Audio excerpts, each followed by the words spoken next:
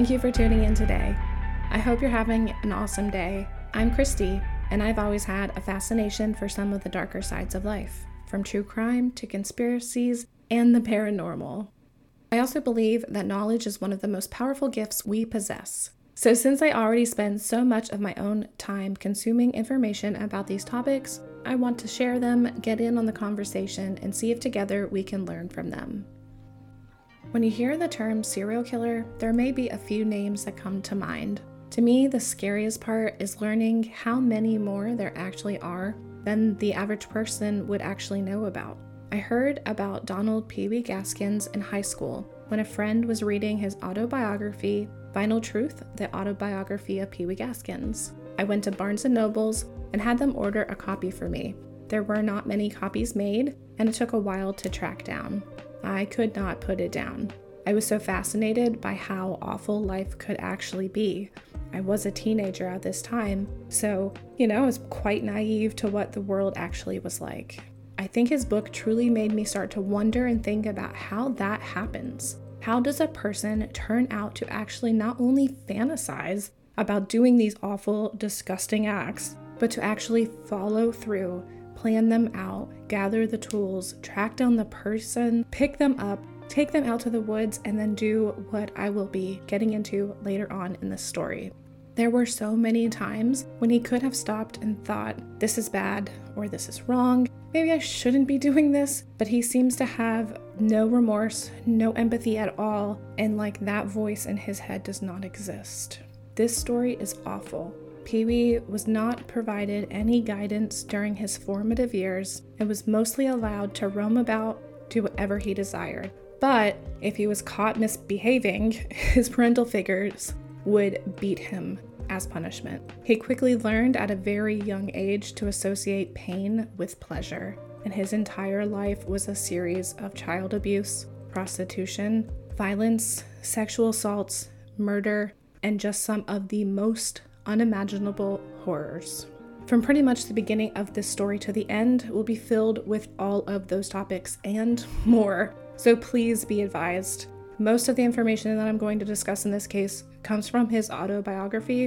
When Pee Wee was finally arrested for the last time, he worked with an author to write his tell-all autobiography. He would write letters to the author about things he remembers from his entire life, from childhood to his crimes, and the author compiled them together, but kept everything in Pee Wee's own words. Pee Wee dropped out of primary school, so the author kept his grammatical errors and spelling errors and allowed the story to be truly told from Pee Wee's perspective. And personally, I do feel like you can kind of feel him telling you the story due to that. Some of the quotes I will be sharing will have these errors in them as well, as you'll see. As I feel it is necessary to state, I'm not a legal professional. I do have a paralegal degree and have worked as a legal assistant, but I cannot give legal advice and would not want to. My advice to anyone is to always seek the advice of a licensed attorney. Any information that I discuss or state is alleged unless otherwise proven in a court of law. I am presenting this information for entertainment purposes and for open discussion about information that is already made public. On March 31st, 1933, Eula Parrott, a 15-year-old girl, gave birth to Donald Henry Pee Wee Gaskins, Jr., allegedly named after his father, Donald Henry Gaskins, in Florence County, South Carolina. There is not much known about his father, but he gave her financial support for Pee Wee until she married her next husband. Pee Wee claims that he wasn't raised by anyone. His dad wasn't in the picture, and his mom and stepfather did not take care of him at all. He didn't even know his own real name, and from birth he was always called Pee Wee or Junior. He was significantly smaller than his peers and would remain small in stature comparably throughout his life. He lived outside of Leo, South Carolina, which is a small town west of Myrtle Beach and Georgetown. Only when he was later sent to the reform school for teen boys did his mother admit that his name was not Junior Parrott, which was her current last name, but was actually Donald Henry Gaskins, Jr. His mother told him that the reason his biological father gave her money was to keep her quiet that he was his father because he was very well off and his family would not approve of her. But she believed he would have married her if the circumstances were different.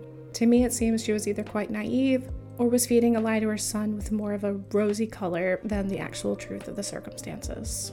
He says that he had a lot of stepdads while he was young, and he called them all sir, but never bothered to get to know any of their names. She never married any of them, but when she finally did, he was described as one mean son of a bitch. He used to beat Pee-wee, but Pee-wee also claims that everyone did. His uncles, the other stepdads, and all the kids that he went to school with because of his size. At the age of 1, he allegedly drank a bottle of kerosene. It is reported that he had convulsions until he was around the age of 3 from this, which may have also caused brain damage that was not as detectable at that time as it is now, as the technologies have, as I'm sure you know, only exponentially improved. We didn't start even performing CT scans, which is the procedure used to view different areas inside of the body without actually having to surgically cut through the skin, until the 1970s. Around the age of 10, he met some other boys from the town, and they found an abandoned house that they would meet at, and they called it their clubhouse. They would masturbate, engage in sex with each other and animals, as well as smoke cigarettes, talk crap, and fight each other. The boys were doing a lot of inappropriate and bad things, and when they would get caught, they would be beaten by many of the adults involved, including their parents, any victims' parents, teachers, and even their preacher. He started to resent women at this time, believing it was their fault for being attractive and flaunting it in front of him while beating him up, making fun of him, and him knowing all along that if he retaliates, he will get beaten. He said that most of his life wasn't bad. Once he dropped out of school around the age of 10 to 12 years old, he stayed at home and helped on the farm and did his chores, and while his mother eventually married a man who he claims was very cruel, he mostly stayed out of trouble and got along with his stepbrothers and sisters. He enjoyed learning how things worked and would often help fix things. He had an interest in cars and mechanics, and on Saturdays was allowed to work with a mechanic in town. He claims that no matter how good things were, he always had this awful, painful, burning sensation that he described as a ball of lead rolling around in his gut. He then met his 2 best friends, Danny and Marsh, and they were later coined as the Troubled Trio. At a young age, he was associating pain and fear with sexual arousal. He saw a snake kill a mouse at a sideshow carnival, and all the audience was told that the cobra had just been fed the night before and wouldn't be hungry for at least a week, yet it still killed the mouse and then went and curled up to sleep, not eating it. Pee-wee at this young age found himself to be aroused while observing this, but he remembers noticing that his mother and stepfather and the others that were there were all appalled and frightened from the scene, making him confused. Then a few years later, he and his 2 friends started their group, the Troubled Trio, and they would break into homes and steal valuables and sell them. With the profits that they made from these heists, they would visit prostitutes, which were much older women, and soon they decided they wanted to see what sex with someone closer to their age would be like. So they lured one of the boys, Marsh, sisters, to their hideout, and the 3 boys gang raped her repeatedly.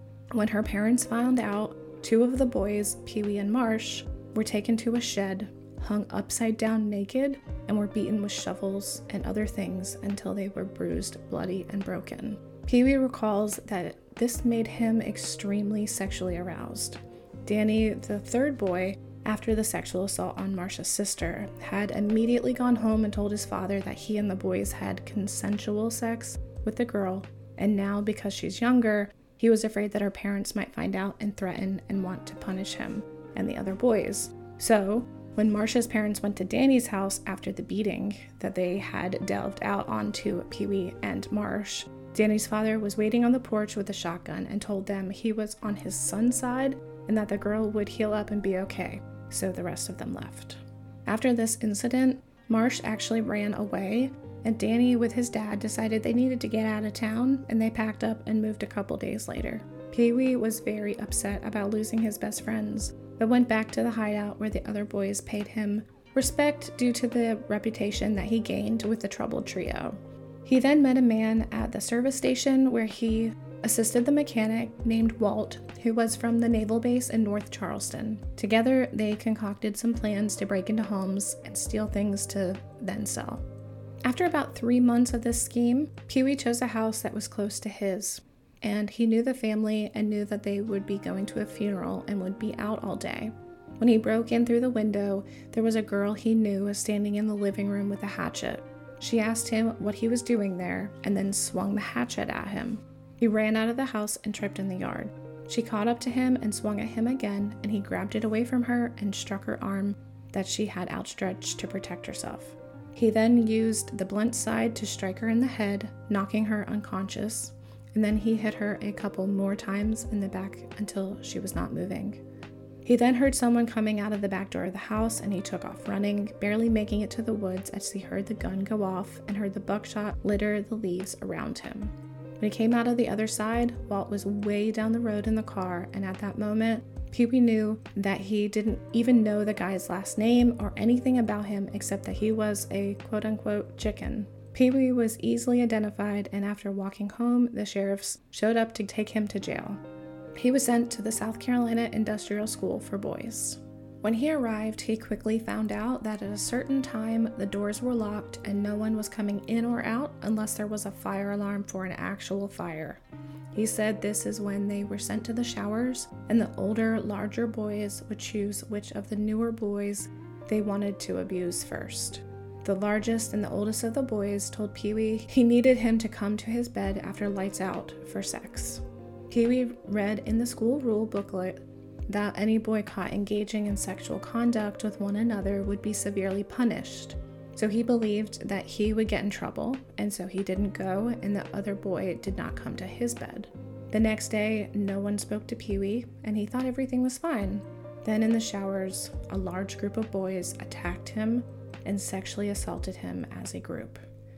Since he was so small for his age, he was an easy target, but refused to do what they wanted him to do, and about 20 boys attacked him in the shower. They dragged him back to his bunk and told him that the next time they tell him what to do, he has two choices: to either do as he's told or be prepared for these attacks to be a regular occurrence. He thought about reporting it, but that would mean that every night at lockdown he would be placed into solitary confinement, and he heard that they were dank, dark, and there was no access to the radio or anything, so he chose to be silent. The first time he ran away, when he was brought back, he was beaten with a whip and then sentenced to hard labor, where he would clean the school and the breakfast dishes with the others on hard labor duty, where they would dig trenches. And once they dug a bunch of trenches, they would fill them up and then dig others until supper time, after which they washed those dishes and then washed down the mess hall again. Then they went to their cells, where they had to clean them and then shower. Then any infractions they received that day, they would get a certain number of lashings and were forced to strip naked and bend over for the lashings. Then given clean clothes for the next day, 30 minutes of lights on for them to do whatever in their cells, and were given a clean bucket for the night, as the isolation cells did not even have toilets. It was usually around 11 p.m. by this point, and Pee-wee was said by the time he laid down, he was quickly asleep. And like I said, he is just a child at this time. After his 3 months of hard labor and isolation were up, he returned to the normal dorm, where he tried to win the favor once more with Poss, the leader boy. Soon after, Poss started trading him around to the other boys, who he says were meaner than he remembered, and some would beat him up even when he did everything they asked. So he would hatch plans after plan to run away. He ran from the school multiple times, and each time he was found and brought back, with the punishments gaining severity with each return, both from guards and the older boys. On his last escape, he met up with Poss, who had already been released, and got a job working with him in the circus. It was the 1950s, and he met a young girl named Mary. He begged her to marry him, but she said he had to finish reform school first, which was just a few more months. She also said that she was not going to go live with the carnival, and she wanted a real house and a husband with children. He married Mary on January 22nd of 1951, and then surrendered himself to return to the school. He was put into isolation for 24 hours a day, except to take a shower and empty his bucket. Once he was released, he moved in with his wife and they had a child. In 1952, he got involved with some locals and quickly got involved in illegal activities, including burning down barns. And when some local girl taunted him, saying they know about the illegal barn fires that he was involved in, he attacked one of the girls with a hammer. He was sent to the South Carolina Penitentiary for this attack for 6 years. This was also one of his first experiences with Black inmates, as a reform school was segregated to different schools depending on race. The state penitentiary was also segregated, but not in separate jails altogether. Instead, the dorms were separated by race, and the Black inmates had a separate line in the cafeteria, and their tables were separated and partitioned from one another. The state pen also had a similar type of ranking system among the inmates that Pee-wee was subjected to at the boys' school. Again, he was exposed to the same life as in the reform school and was sexually assaulted and passed around within the jail, and they were even rougher than the younger boys. He was often beaten and tortured during the sexual assaults. And I decided only to talk about the race issues there because of the fact that this is what South Carolina was like at this time, and I think it's important to understand the entire picture of everything. So, after about 6 months of being abused by the quote-unquote power men in the pen, he was deciding if he could escape and run away, but after realizing it would take way too long to facilitate that plan, and he couldn't take being someone's plaything any longer, so he decided he needed to become one of these power men.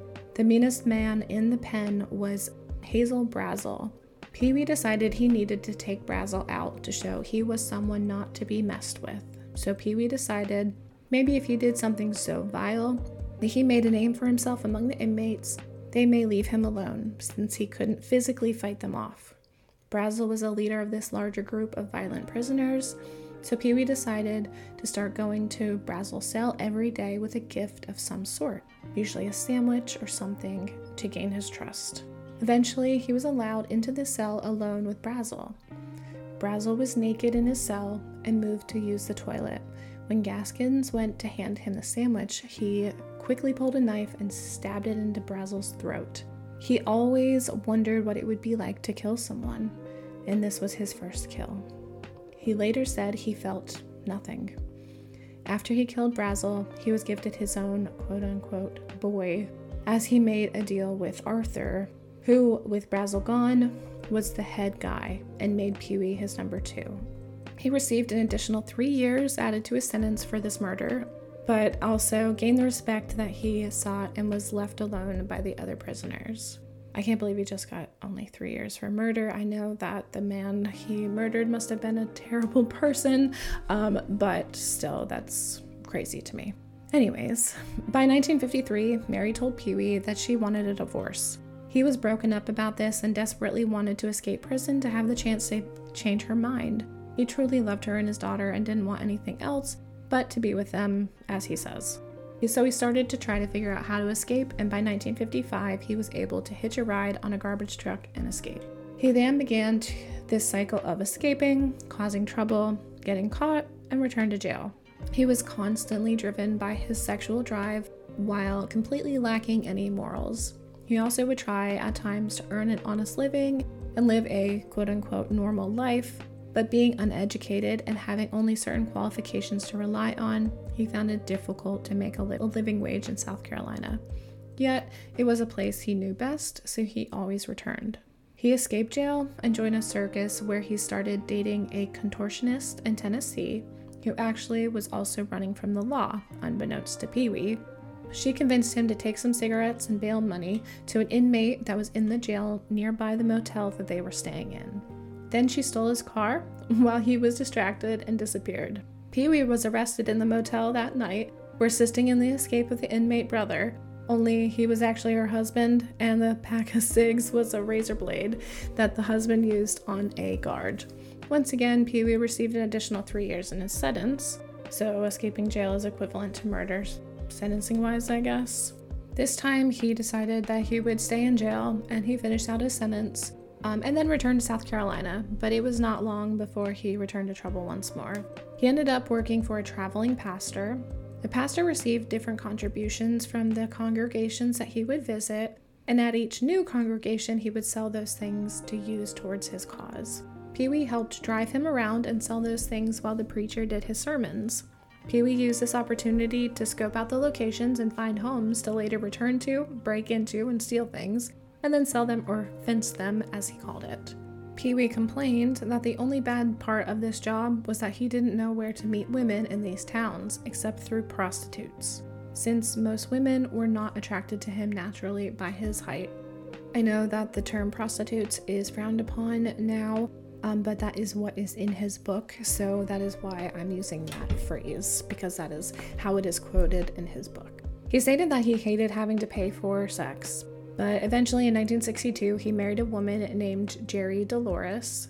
He also had married another woman on one of his other escapes from prison previously for about 2 weeks before leaving her without any explanation and never seeing her again. I don't know if that divorce was ever finalized. Jerry was barely 18, and Pee-wee said this was quite older than he preferred. Ew. But this kept him from having to purchase the services of the ladies of the night, as she would sometimes travel with him and he would be able to turn away any offers to pay for services, just knowing she was at home waiting for him the other times. But as his life continues to repeat itself, eventually he couldn't control himself any longer and he attacked 12-year-old Patsy. He knew her all her life, and when he saw her, he was constantly overcome by his nasty desires.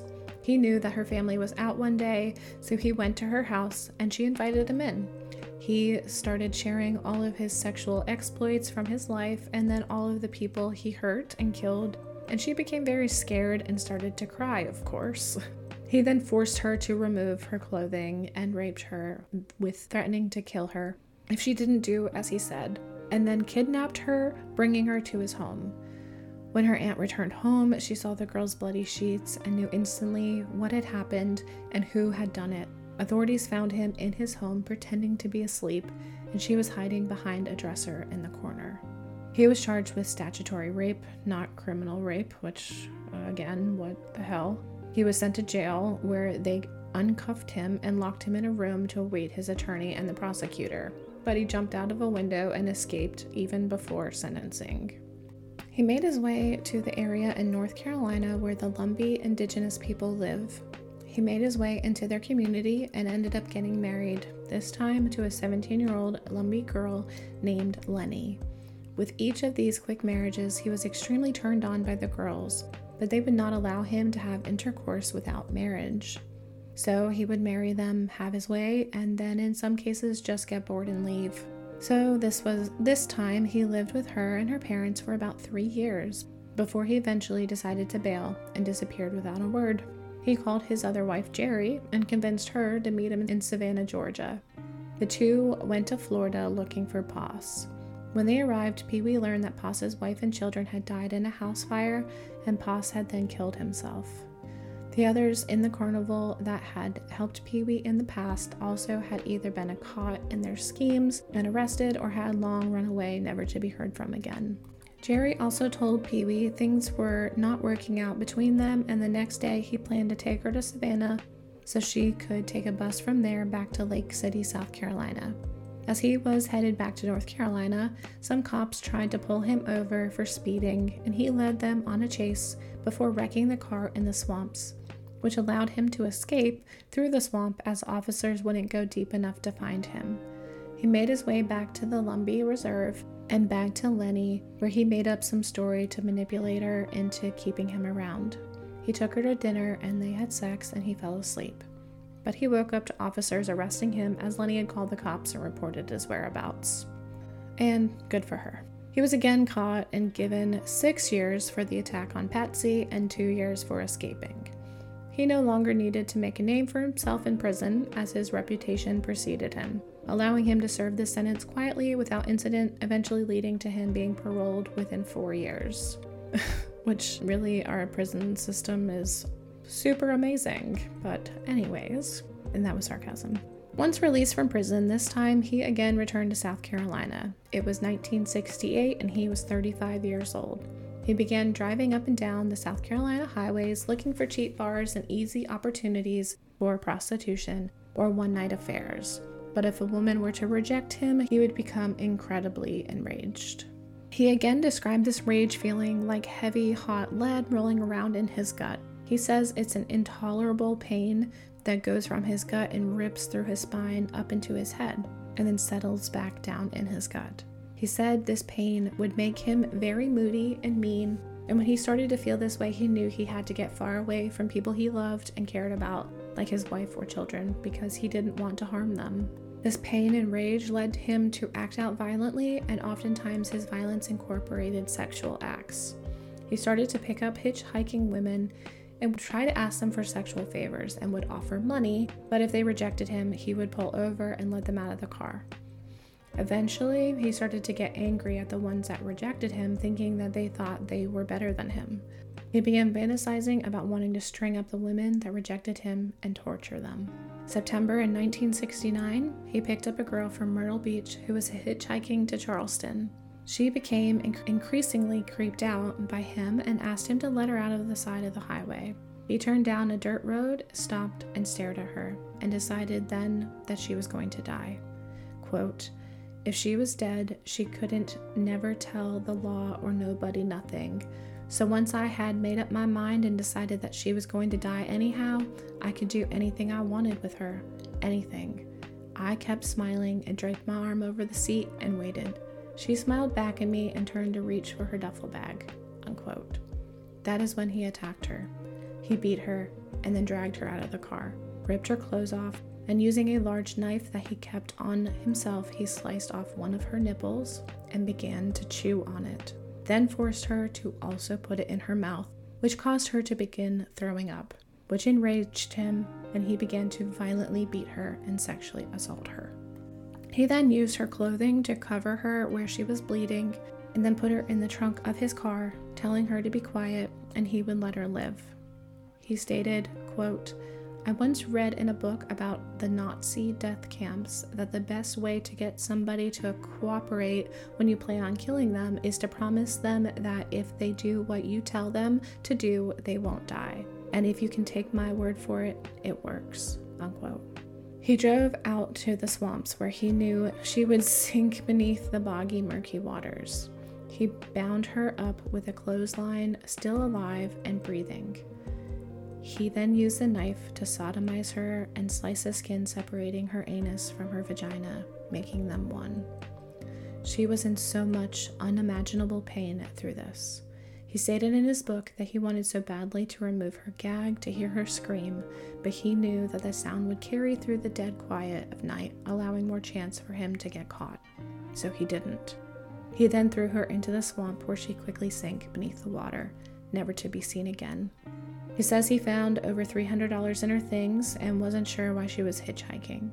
She also had an ID on her, and he thinks her name was Leela, either spelled Leela or Lila, from up northeast US, possibly Massachusetts.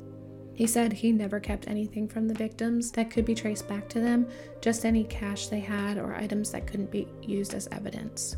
He gathered her items together in her duffel bag, added rocks to the bag, and threw it into the marsh with her body, where it sank beneath the surface. I know she's at peace now, but how absolutely vile and horribly awful those last moments of her life were. He then drove to a truck stop and ordered a steak, stating that the hot lead feeling was no longer there. Quote, "From then on, whenever the pain came back, I knowed what to do to get rid of it." Unquote. After this attack, he decided to plan out his attacks more carefully. He started driving up and down the highways, looking for isolated areas to commit his crimes of violence, going to hardware stores for supplies needed to carry out these attacks and dispose of the evidence after the fact. He said it was about every 6 weeks where the pain would return, and he would pick up a hitchhiker and take them to one of the secluded areas that he earlier scoped out where he knew he wouldn't be disturbed. No two attacks were the same. He fantasized and then acted out those horrible fantasies, about every 6 weeks finding another victim to torture, each in a different vile and disturbing way. Some he stated he would burn, some he would cut. He stated he ran a cable, quote, in and out of her and hung her up by it, unquote. He pumped a girl full of water until it came out of her nose and mouth, which killed her quickly, which he didn't expect. So he only did that one time. Quote, I preferred for them to last as long as possible, unquote. He also stated in the book, quote, I take my time, and when I finished, I usually kill them the same way that I did the first one, weighing them down and drowning them, taking care of killing and burying them both at the same time, unquote. By October of 1970, he committed about 10 of these coastal murders, as he called them. He used them as his practice runs to perfect his techniques. Then he started committing what he calls his serious murders, which were people that were closer to him, which could lead back to him much easier. Committed most of these in Sumter and Florence County in South Carolina. The first of these serious murders was his own niece and her friend. He picked them up after being out drinking. They wanted to sober up before going home since they were only 15. He suggested they come back to his place with him and take a cold shower. When he attacked one of them, the other hit him with a 2x4 and they tried to escape. He caught them before they escaped and he killed them both. He drowned one and beat the other and then disposed of them. Because of his reputation and connection to the girls, he was a prime suspect. But due to them not finding the bodies and no evidence to connect him, he was not tried for this murder for quite some time. In December of 1970, Peggy Catino was a daughter of a state representative and was his alleged next victim, who was found beaten and burned in the woods. Another serial killer was blamed for her death, but later Gaskins shared details about her murder that were never made public. Her body was covered in what we thought to be cigarette burns, but Gaskins stated that he actually slowly trickled acid over her body. Then there was Martha Ann Dix. She would hang out around the service station that he worked at, and she would joke with the guys and be loud and crude, and then she started joking that she was pregnant with Pee-wee's baby. Others started to make fun of him for it. After he asked her to quit a few times and it escalated, he asked her to come to his place to hook up, and she agreed, so he took her to the place and forced her to take a handful of random pills that he pilfered. She overdosed quickly and he dumped her in a ditch. She was a black woman and she was also into women, and he made it very clear in his book that he had issues with both of these things. But he says he killed her because she was loud and making fun of him. He had many of these convenience kills where people got in his way or made him upset, while still committing the coastal kills, which were to satisfy his desires. The urge to do so started to become more and more frequent. Each time he felt like he was given some signs that this urge was going to return, and so he would use his coastal killing method to help satisfy those urges. He truly separated these two different types of killing like they mean something different. Ann Culberson was hitchhiking to Atlanta from Myrtle Beach. He picked her up and took her to his tenant house and barn outside of Sumter. He kept her prisoner and subjected her to terrible things while he had his way for several days before he finally couldn't take her crying any longer and killed her and disposed of her in the swamp. While committing these murders, he also involved in other illegal activities such as stripping and parting out cars that he would come across while working at the service station. After he disposed of several bodies in the area around his property in Sumter, he felt he may be bringing too much attention and potential heat from the law enforcement, so he moved to Charleston. He picked up a young girl named Jackie, who was about 14. Her death was one of the most gruesome kills, in my opinion, so be advised. He kept her alive in an abandoned house for a few days, and after he sexually assaulted her, he started to slowly cut off pieces of her and then cook them and consume them in front of her. In his book, he says that he would have kept her alive longer if she hadn't been crying and whimpering the whole time, so he slit her throat and buried her in the woods. Shortly after this, he purchased a hearse and started to drive it around as his main mode of transportation. He placed a sign in the back window that read, quote, "We haul anything living or dead," unquote. People would approach him and confront him on why he was driving around a hearse. This was the 1970s, and life was a lot more conservative across the board, but especially in the small rural towns of South Carolina, and this behavior was screaming something's wrong. To the people that confronted him, he would say, quote, "Because I kill so many people, I need a hearse to haul them to my private cemetery," unquote. Some would laugh and think he was being vulgar to cause a reaction, yet his reputation was well known and made people wonder if there wasn't some truth behind his words. Another set of murders that affect me more than the rest are of Doreen, who was heavily pregnant, and her 2-year-old daughter, Michelle.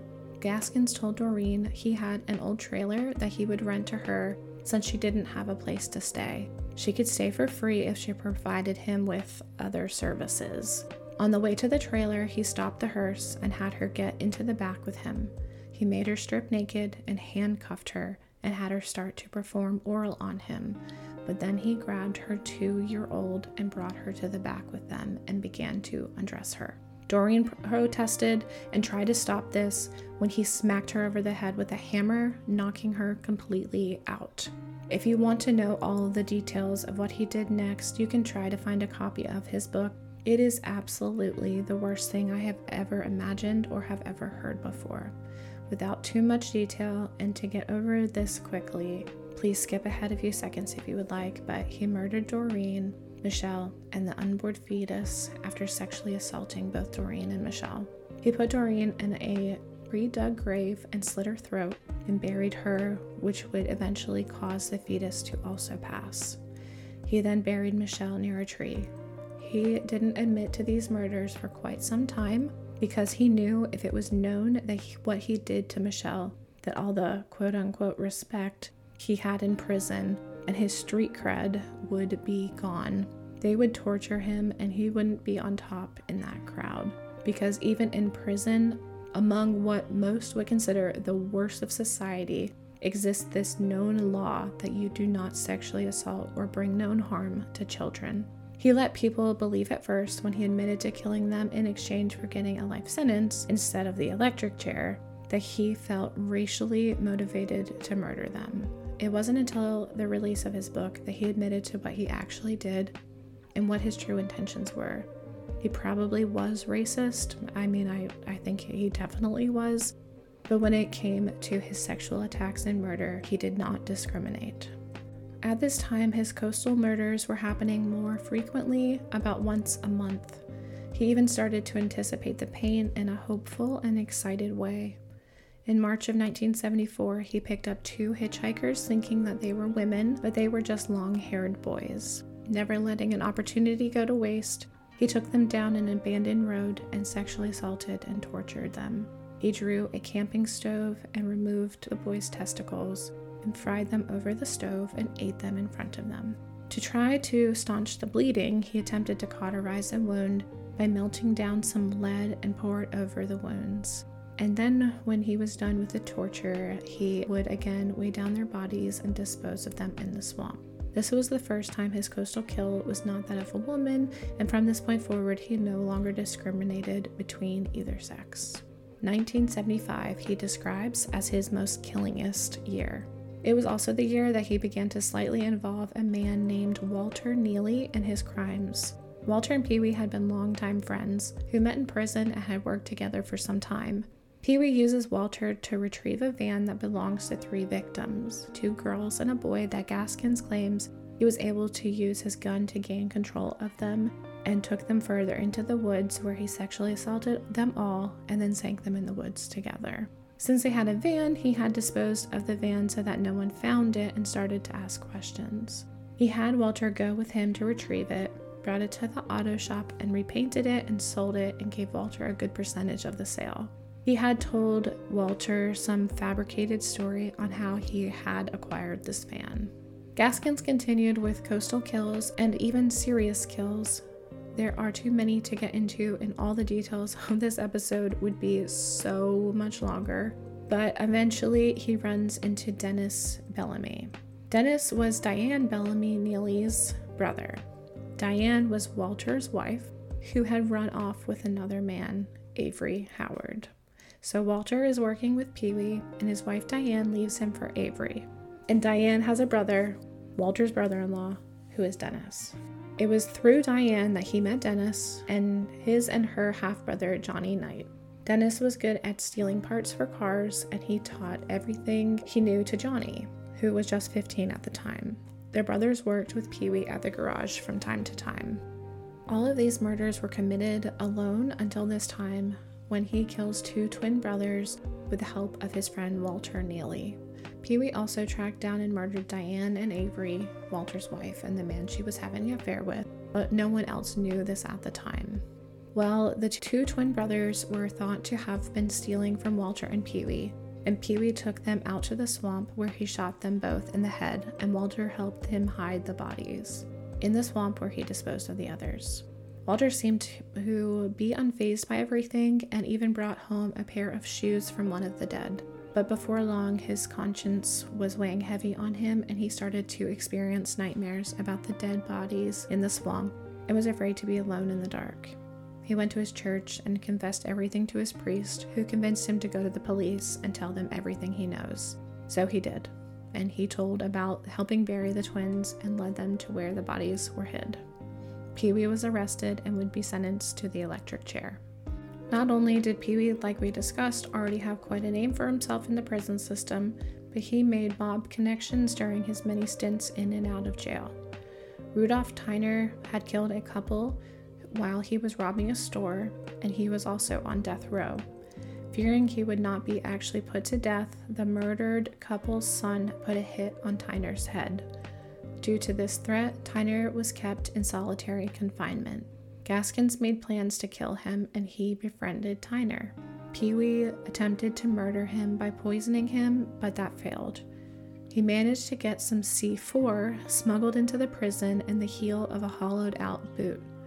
He put the C4, which is an explosive, in a makeshift communication device and smuggled it into Tyner's cell, instructing him to connect the wires at a certain way, so whenever he wanted drugs, he just had to use the device and it would alert Pee-wee so he could hook him up. Pee-wee instructed Tyner to test it out at a specific time that evening. Tyner was told to hold the device up to his ear and call out to Gaskins. Everything went exactly as planned, and when he heard Tyner's call, he detonated the C4 and Tyner was decapitated instantly. Gaskins was placed in solitary confinement until 1986, when they put him on death row, where he remained while also being moved from one building or another around South Carolina. While on death row, he worked with a writer, like I said earlier, to create his autobiography, Final Truth, where he estimated he had killed around 100 people. But there has been speculation as to how many of his claims and the details of his book are actually true, and not just a fabrication to continue to inflate his ego and reputation, leaving his notoriety for the ages. So many of the bodies were never located, so there was no way to truly tie him to those claims. However, he was able to cut some deals with the prosecution in exchange for telling them where some of the bodies were stashed. Whenever they searched where he advised them to look, they would locate the remains of someone else, meaning that, at the very least, parts of his story were true. His confessions are also very oddly specific on how he liked to do certain elements of the torture that make the confessions seem a lot more believable. Maybe it is all true, maybe he is just very good at storytelling, but I'm much less likely to believe that is truth, given his background. Not that uneducated people are unable to be good storytellers, and he is, in my opinion, allegedly, obviously dealing with narcissistic personality disorder, sociopathy, and psychopathy, but the details that he provided in his book were not elaborated by the writer. As claimed in the book, they just helped to facilitate taking Pee-wee's writing and type them to be printed and distributed. It did not change his grammar or edit the spelling mistakes, and there were a lot, if you couldn't tell by some of the quotes I've shared. The state of South Carolina executed Donald Pee-wee Gaskins on February 6, 1991 at 1:04 a.m. He entered the execution chamber and sat in the electric chair unattended. Before they placed the hood over his head, he smiled and gave a thumbs up and said, quote, "I'm ready to go," unquote. His life was a series of terrible, horrible things, mostly done at his own hand, but could his upbringing have something to do with the monster that he became? He wasn't given any guidance. He was not educated, and he was allowed to just be bad.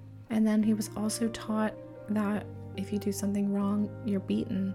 So I believe that has a huge impact on him, especially that the severity that everything happened at the early ages that he experienced them, along with the fact that he drank kerosene and was extremely obviously affected by that. I think that it definitely had a huge impact on him. But what do you think? That's the end of the story.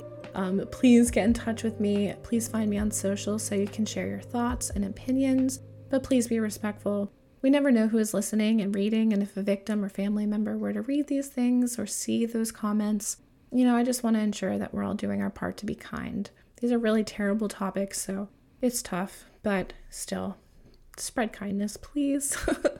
I know that's a big ask, but could things have been done to prevent such a horrible existence? His entire life seemed to be fraught with hardship and turmoil, which he perpetrated, but it's just such a sad story. As always, if you find this episode interesting, please like it or share it or leave a rating, whatever you're able to do wherever you're listening. It really does help support this podcast. I also hope that you will subscribe if you haven't already done so, and if you're able, please give me that rating. The next episode is going to be a bit different than what I've done so far, but I'm really excited to change things up a bit. It's going to be a different type of format, as my significant other, Chris, will be joining me, and we will be discussing the United States government siege on the Mount Carmel compound in Waco, Texas, where the small community that referred to themselves as the Branch Davidians resided. So please make sure you are subscribed and have your notifications turned on so you're notified when the new episode is released. Please be kind to yourself and others, and be vigilant and protect yourself out there. Thank you so much, and until next time, peace.